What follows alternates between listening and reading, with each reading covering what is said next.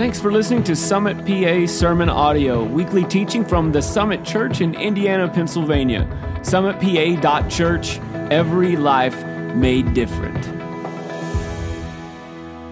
Today we're starting a new series, and the series is called God of the Comeback. And typically in a message like this, the pastor, he kind of sucker punches you at the end, like you want to leave them guessing a little bit and then have them surprised at the end with, oh, this is how it goes. But I'm gonna fly in the face of Bible college teaching, and let me just tell you how it today ends. Because we're talking about comebacks, and the greatest comeback in the history of the human race, in all of history, happened 2,000 years ago on Easter Sunday morning when Jesus walked out of a grave, when he came back from the dead, and he declared victory over hell, death, and the grave. That was the greatest comeback of all time, and that's what we're going to be talking about today. And so I'm giving away the end, but I'm just telling you now, that is what this is all about. That is what we're doing here today. We're celebrating Jesus' victory over death and the grave. And so that was the greatest comeback of all time. And I'm a sports fan, and I like sports, and I like a good comeback. And there's several things in a comeback you have to see. But if we're going to be honest, women like comebacks too. And you're like, Mel, I don't like football. Well, that's okay. You don't have to like football. But you like comebacks. And the way I know that is because the Hallmark Channel is still in existence. Honestly, if you watch any Hallmark movie, do you know how they go? Let me just tell you. If you've never seen one, I'll save you a lot of time.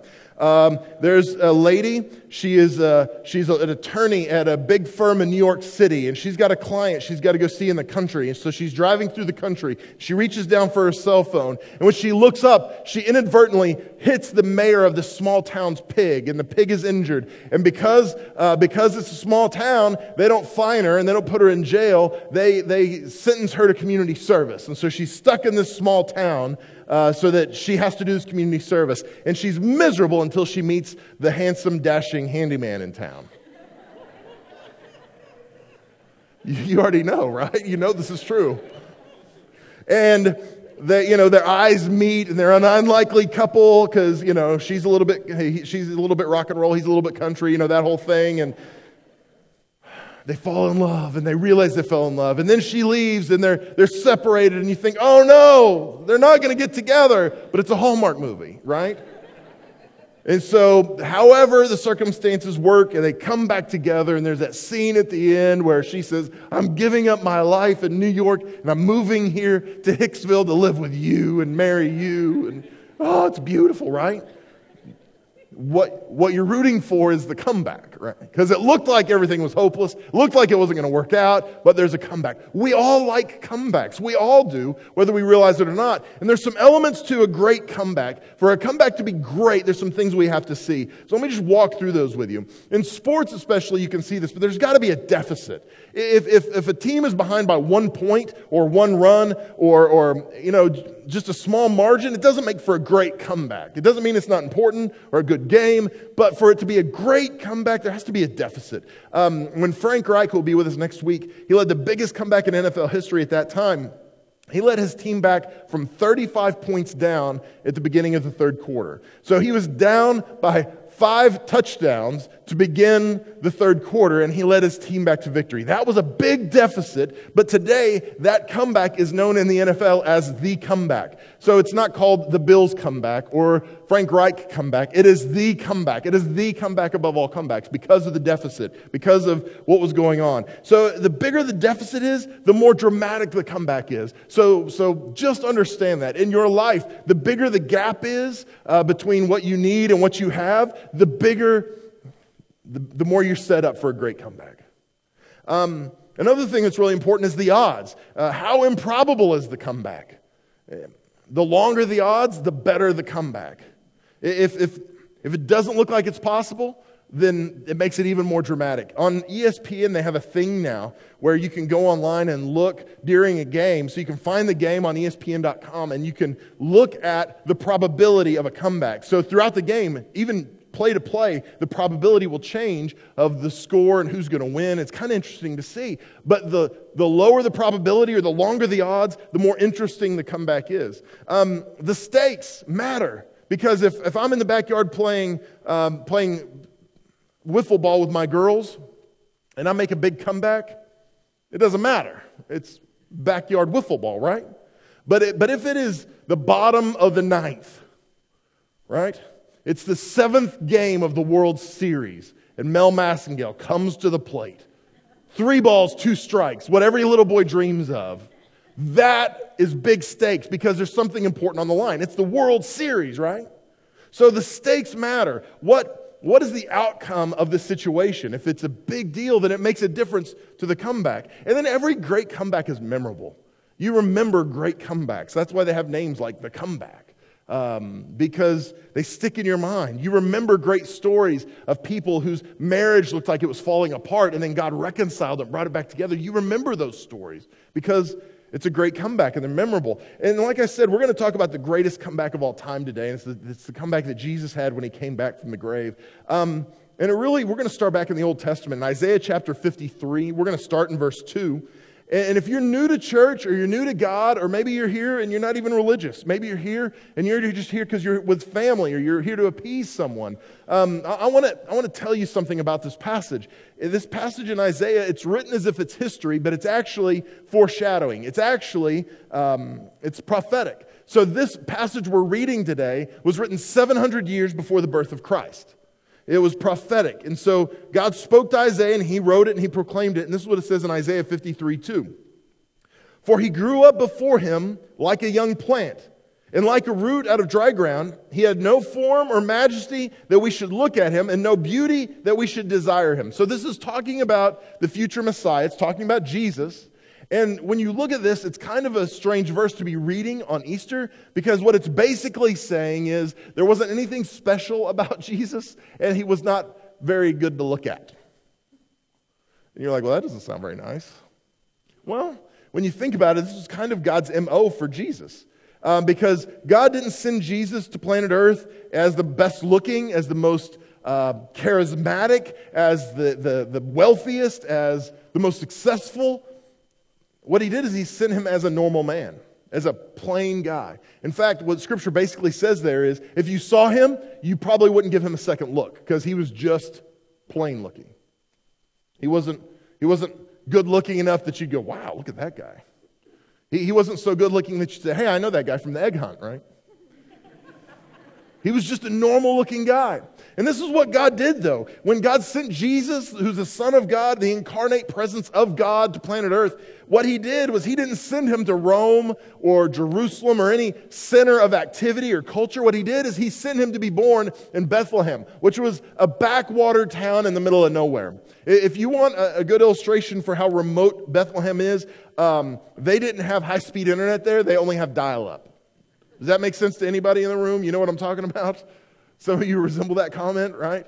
That's where Jesus was born. And he wasn't born in a 5-star hotel. He wasn't born in the best hospital. He was born in a hole that was dug out of the side of a mountain. It was basically a cave that animals slept and defecated in. And this is where our Savior was born. It wasn't an accident. I think God did that on purpose.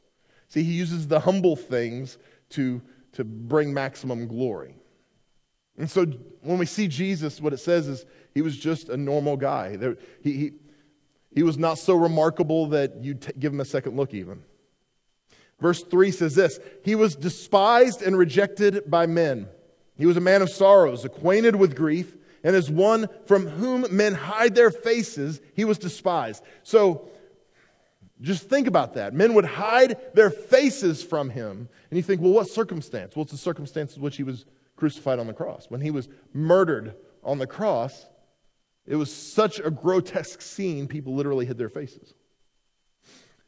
And it says, and we esteemed him not. Listen to this. Surely he has borne our griefs and carried our sorrows. Yet we esteemed him stricken, smitten by God, and afflicted. But he was pierced for our transgressions. He was crushed for our iniquities. Upon him was a chastisement that brought us peace. And his wounds and with his wounds we are healed. All we like sheep have gone astray. We have turned every one to his own way. And the Lord has laid on him the iniquity of us all. See what this passage is illustrating 700 years before the birth of Christ is that there would be a Messiah that would come and bear the weight and carry the burdens. That the punishment that we rightly deserved, he would take upon himself. even though he did not deserve it. That the pain that we deserved, he would take on himself. That the humiliation that we deserved because of our own sin, he would take on himself. In fact, it says, listen to this. He was pierced for our transgressions. He was crushed for our iniquities. Upon him was a chastisement that brought us peace. So what this is basically saying is the chastisement that was heaped on him, the mocking, the insults that were heaped on our Savior, every time it was piled on him. Mocking from common people, from soldiers, from religious authority, from secular authority. Everywhere he turned, people were mocking him. And every time he heard one of those words, every time a mocking word would land on his ear, it built peace in us. See, it had the opposite effect of what it should for us because Jesus took that on. If you look at what Jesus did and what he accomplished on the cross, it's remarkable. And I'm sure you've seen movies and illustrations and things like that. You've heard people talk in detail, and I won't go into a ton of detail today, but I just want to walk through this with you this morning. Typically in a Roman crucifixion, well, first of all, crucifixion was so barbaric that Romans wouldn't even do it to their own citizens. So even the worst Roman criminal would be beheaded. They would never be crucified. This was reserved for foreigners, for things like that. And so when someone was crucified, the Romans considered it barbaric. And they felt like decent people wouldn't even watch, wouldn't even take part in it. But they still performed these barbaric acts. And typically what they would do is they would begin with a scourging. And so they would beat the person's back, just like you would tenderize a piece of meat before you grill it or marinate it. They would beat this person's back. And they would tenderize the person. So imagine our Savior being tenderized, being prepared for a flogging, for a scourging. And then they would take a whip called the cat of nine tails. And if you've been around church, maybe you've heard this term before. But it was a whip that the end had several pieces of leather. In fact, 9 typically. That's where it gets its name. And the leather had stone, sharp stone or glass that was woven into the end of it. So when the person was whipped, the sharp pieces would dig into the flesh, and then the person who was performing the flogging would rip the skin away, and it would cause deep gashes in the person's back. It was a terrible pain. In fact, many people who were going to be crucified never even made it to the cross because they died during the scourging, during the beating. So after this was finished, this went on for quite some time. Finally, it was finished, and they decided it wasn't enough to physically harm him, so they plucked his beard out of his face, which even today in the Middle East, but especially then, this was a sign of disgrace. They would pluck his beard out of his face. And then they placed a crown of thorns on his head. And these weren't thorns like in your rose bush. These were 2 to 3 inch thorns that dug deep into the brow of our Savior. And by this time, he was so exhausted, physically, spiritually, emotionally, there was very little he could do. He wouldn't fight back. It was actually prophesied that he wouldn't even say a word. And so here he is, hadn't slept in days, hadn't eaten. He was dehydrated. He was beaten. He was mocked. He was naked, if not naked, nearly naked. And then at this moment, he's told to carry his own cross to his point of execution. Now, the cross that he carried was different than the cross that we know today. There's one out in our lobby, and it's a traditional cross. It looks like a lowercase t. That is not what Jesus had. Because what the Romans would do is they would have a pole at the side of the execution, but then there was a cross beam that was carried from the point of the beating to execution. And that cross beam was large. It was over 100 pounds. And so Jesus was forced to pick up this crossbeam and carry it. Now, one of the things you have to understand is the Romans were thrifty, and lumber was not easy to come by. So they reused these crossbeams over and over and over as much as they possibly could. And because of that, as Jesus was getting this crossbeam on his shoulders, I have to imagine that his blood was being mixed with the blood that was caked on this cross from dozens of criminals who had been executed before him. The blood of our Savior was mingled with rapists and murderers on this cross. And he lifts it up and he begins to carry it and he can't. So at some point, Simon the Cyrene was told to pick up that cross and carry it. And when they get to Calvary, they finally get up the hill. What they do is they affix the beam, this cross beam, to the pole. And they do that, and then they affix our Savior to the cross. And they do that by nailing his hands and feet in some of the most sensitive spots you can imagine. The spots of your body that have some of the most, the most tendons, and just to maximize exposure and pain, they nail him in the hands and in the feet. And the nails were, depending on tradition, 4 to 6 inches long that went through his hands and feet. And typically when people were crucified, they died of asphyxiation. They died because they suffocated. Because the way they were fixed to the cross, it limited your ability to be able to breathe well. And so you had to force yourself up on the cross in order to get a deep breath. But what would typically happen is a lot of people who were crucified actually slumped intentionally so that they could hasten death, so they could die quicker. It was a long, arduous process. It would take sometimes 2 or 3 days for someone to die on the cross. And here's Jesus, our Savior, that he is in this moment, that he has suffered in incredible ways. In fact, the word excruciating that we use today, sometimes we'll say, oh, I've got this headache, I'm in excruciating pain. What the word excruciating means, it literally means from the cross. That's where we get that word. The Romans felt like crucifixions were so barbaric that if a woman was crucified, which was pretty rare, but when a woman was crucified, they wouldn't even crucify her the same way they would a man. They would turn her facing the cross because they couldn't bear to look her in the face because of just the excruciating pain she was in. This is what our Savior endured, and this is what he went through. And you have to ask, why did he have to go through that? Why couldn't God have just waved a wand and said, hey, we're good, right? Why did this matter? And you have to go back, all the way back to the Old Testament. The Old Testament law required several kinds of sacrifices, but the two that were really important, there was a guilt offering that required people to bring a sacrifice that would be killed to atone for their guilt. And this basically was the sins that they didn't know about. There were over 600 laws in the Old Testament, and so there were times that people would break the law and they didn't even realize it. So there was a guilt offering that would atone for their unknown sins, the times they messed up and didn't even know it really. But then there was another offering called the sin offering. And the sin offering was really important because what it did was it covered our known sins. And so people would bring a sacrifice, and depending on who you were in society, depending on how much money you had, there were 5 types of sacrifice. We won't get into all that today. But the most common sacrifice for a sin offering was a female goat. And what would happen is at Yom Kippur, this was one of the most holy days in the Jewish calendar. Yom Kippur is the Day of Atonement. The high priest would take 2 perfect goats, and he would lay his hands on one goat, and he would confess the sins of the people over this goat, and then this goat would be slaughtered.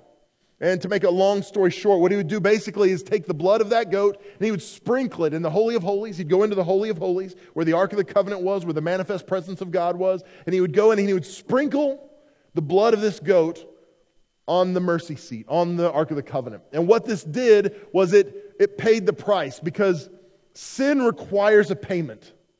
And that payment is blood, according to the law.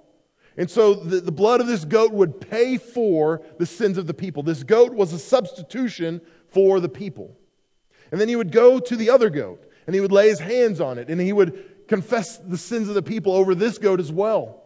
But with this goat, they'd set it free, and this goat would run and go off. And what the people imagined is that goat left the presence of the people. It was like God carrying the sins of the people away. And this is what we see. This is what we see happened in Jesus. See, this was foreshadowing to what Jesus would do for us someday. This was foreshadowing to the price he would pay and what he would do for us. In 2 Corinthians 5:21, it says, for our sake, he made him to be sin who knew no sin, so that in him we might become the righteousness of God. So what Jesus did was he was perfect and blameless and righteous. And what he did is he traded places with us. He became our substitute. We owed a debt of sin that we could never pay. It had to be paid with blood. And Jesus paid that for us. He became sin so that we could become righteousness in him. Hebrews 9:22 says this, indeed, under the law, almost everything is purified with blood. Without the shedding of blood, there's no forgiveness of sins. So they were talking about this in Hebrews chapter 9. If you're interested in digging a little deeper in this, you can read Hebrews 8, 9, and 10. It talks in depth about what Jesus did and how he was our substitution in relation to Old Testament law. It's really interesting. But he said, under the law, almost everything is purified with blood. Without the shedding of blood, there's no forgiveness of sin. So this is the law. This is what Jesus had to do to fulfill the law for us. If you look at Scripture, there are over a dozen words that talk about sin or have a connotation of sin staining our souls. That sin isn't just something we do, it's something that marks us.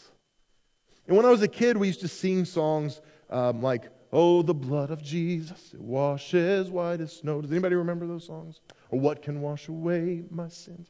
Nothing but the blood of Jesus," right? And I used to hear these songs and think, that doesn't even make sense, right? Because I would skin my knee and get blood on my jeans, and my mom would kill me because it wasn't coming out, right? So I never understood why this made sense. But what this does in a very real way is the blood that Jesus spills for us, that is shed for us, that pays the price for our sin. It washes us. It takes away our guilt. It takes away our shame so that the mark that's on our soul is washed clean. 1 John chapter 4, verse 10 says this, "In this is love. Not that we have loved God, but that He loved us and sent His Son to be the propitiation for our sins." Now, propitiation is a big word. I believe the only version it's used in is the English Standard Version. But the word propitiation is really powerful. And it means this. It means that Jesus was the target of God's wrath. What it means is we were the target of God's wrath because of our sins. But because of what Jesus did, He became the target of God's wrath for us. He said, "God, I know their sin has made them an enemy to you, in rebellion to you, but I will take on their punishment. The wrath that you intend for them, I will take on myself." This is what Jesus has done. That which we deserved, Jesus took on. Romans chapter 5, verse 8 says this, "But God demonstrates His own love toward us in that while we were yet sinners, Christ died for us." I love this because my wife and I, we were good friends before we started dating. We knew each other well, and the great thing about that is, like, we didn't have the weird first date. Because a lot of first dates I would go on, and I didn't have very many, but a lot of the first dates I went on, you know how this goes. It might have been a while back, but what would you do? Well, you'd get showered, you'd get a haircut, you'd get dressed up, you'd wear a nice shirt, you'd clean out your car. You wanted to make a good first impression because you want this person to like you, right? So you're doing everything in your power to make sure that person likes you. And then 17 years later, you're in sweatpants and a t-shirt and order takeout every night. That's okay, right? But sometimes we approach God like it's a first date. And we go, okay, well, if God's going to love me, I've got to make Him love me. I mean, I got to clean up the areas of my life. I got to get dressed up. I got to make sure I look right. I mean, I can't let Him see anything that's wrong with me. But that's the great thing about being married for 17 years. I still want my wife to be impressed with me. I still want to do well for her, but I don't have to impress her. She loves me the way I am because she's been around me long enough to know the way I am. And this is how God loves us, and we don't even realize it. That He loves us at our worst, not just at our best.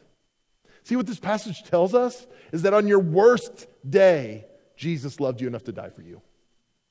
On the day that you blew it in the biggest ways, on the days that you were the most sinful, think about your worst day, and Jesus loved you enough that day to die for you.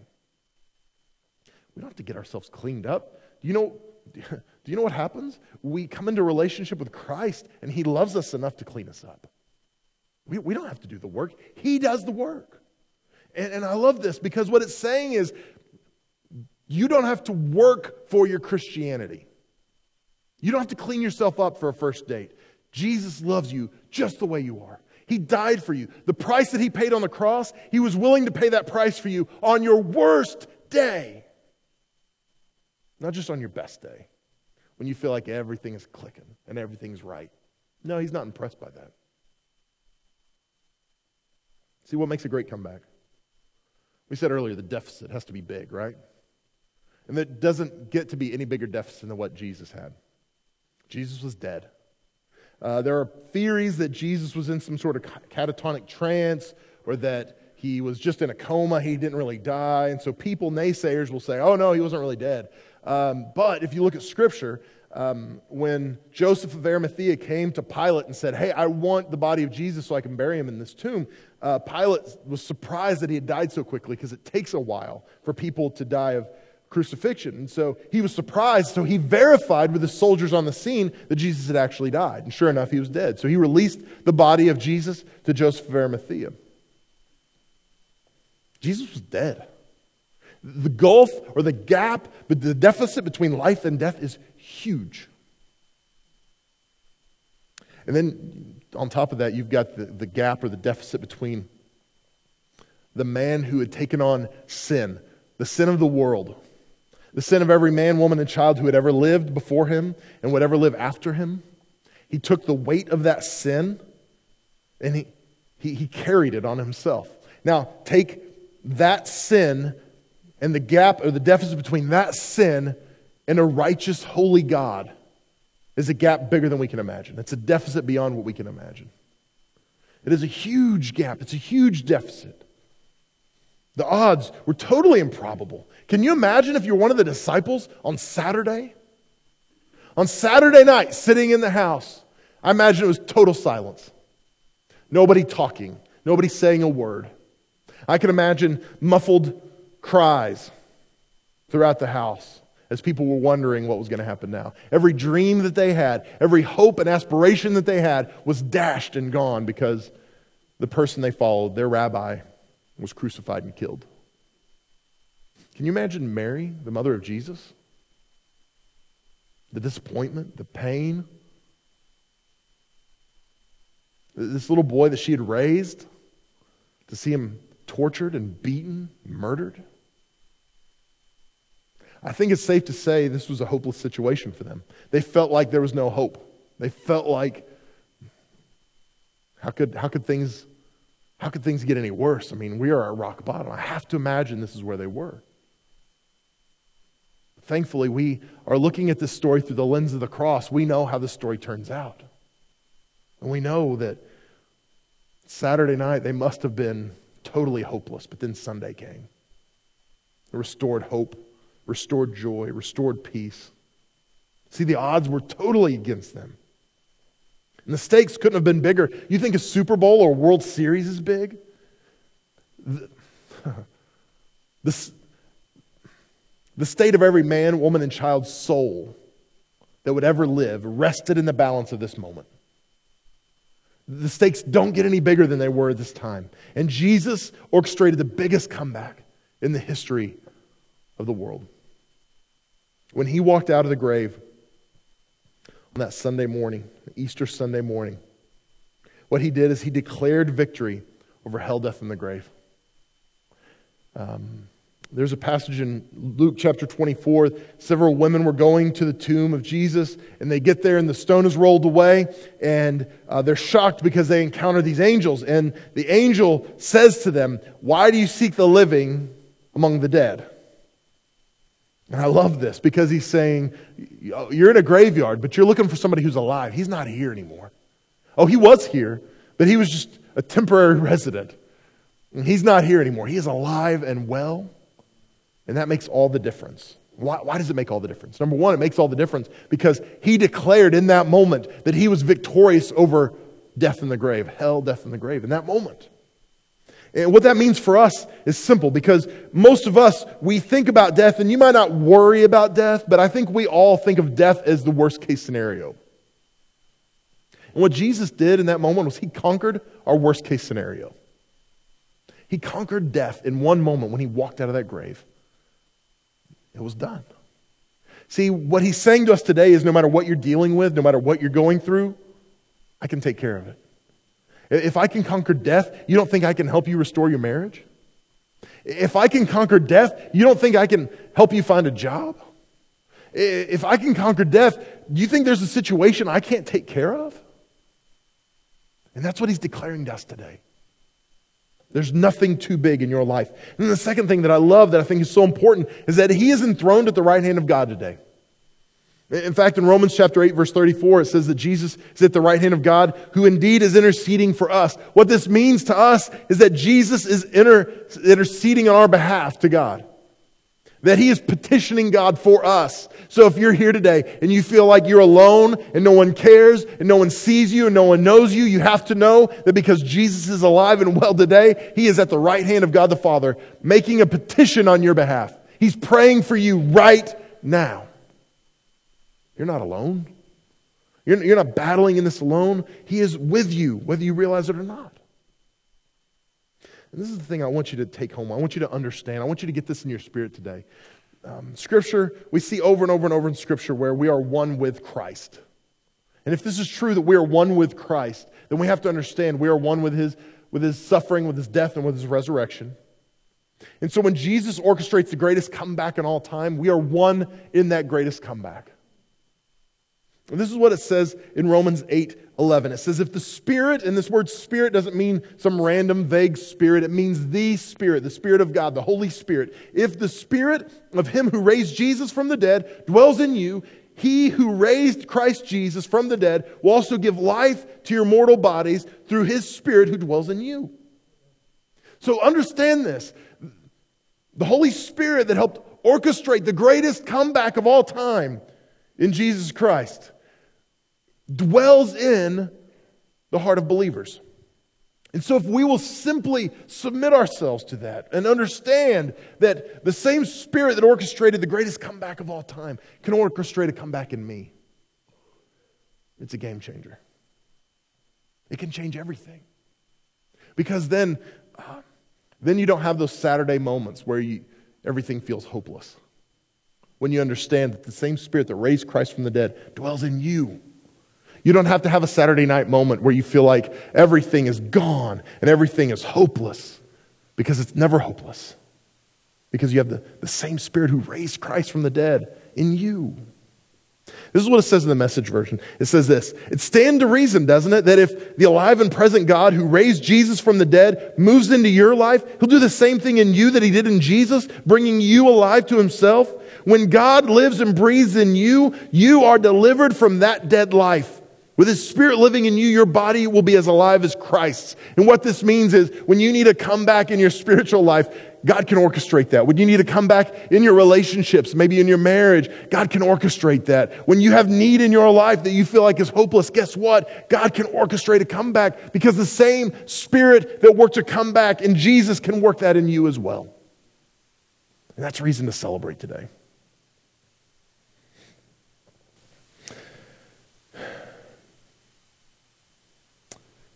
I'm thankful that God worked in this way in Jesus. I don't always understand it. I don't always get it, but I do know this.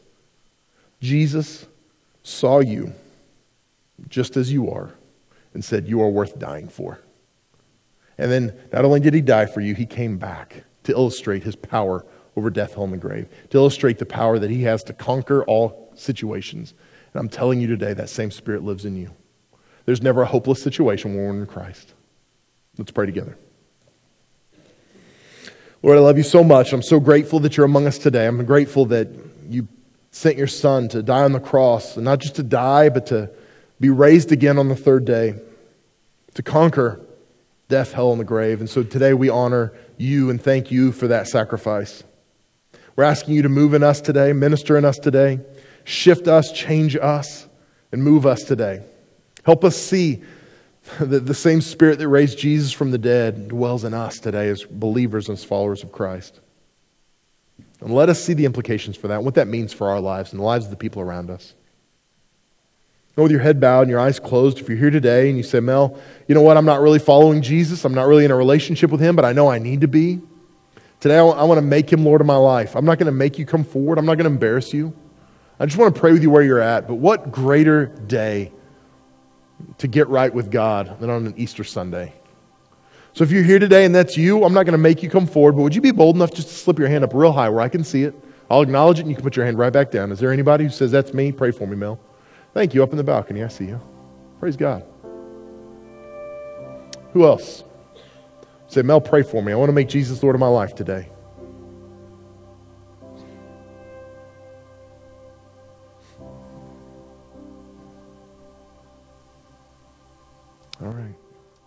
I'd like every person in this place, whether you raised your hand or not, just to say a really simple prayer with me. Just repeat this out loud. Say, Dear Jesus, thank you for loving me. And thank you for paying the price for my sins on the cross. Today, I confess you as Lord and Savior of my life. Use my life for your glory and help me live a life that points people to you. Thank you for loving me. Thank you for choosing me. Today I choose you. In Jesus' name, amen. Come on, let's give God a round of applause this morning.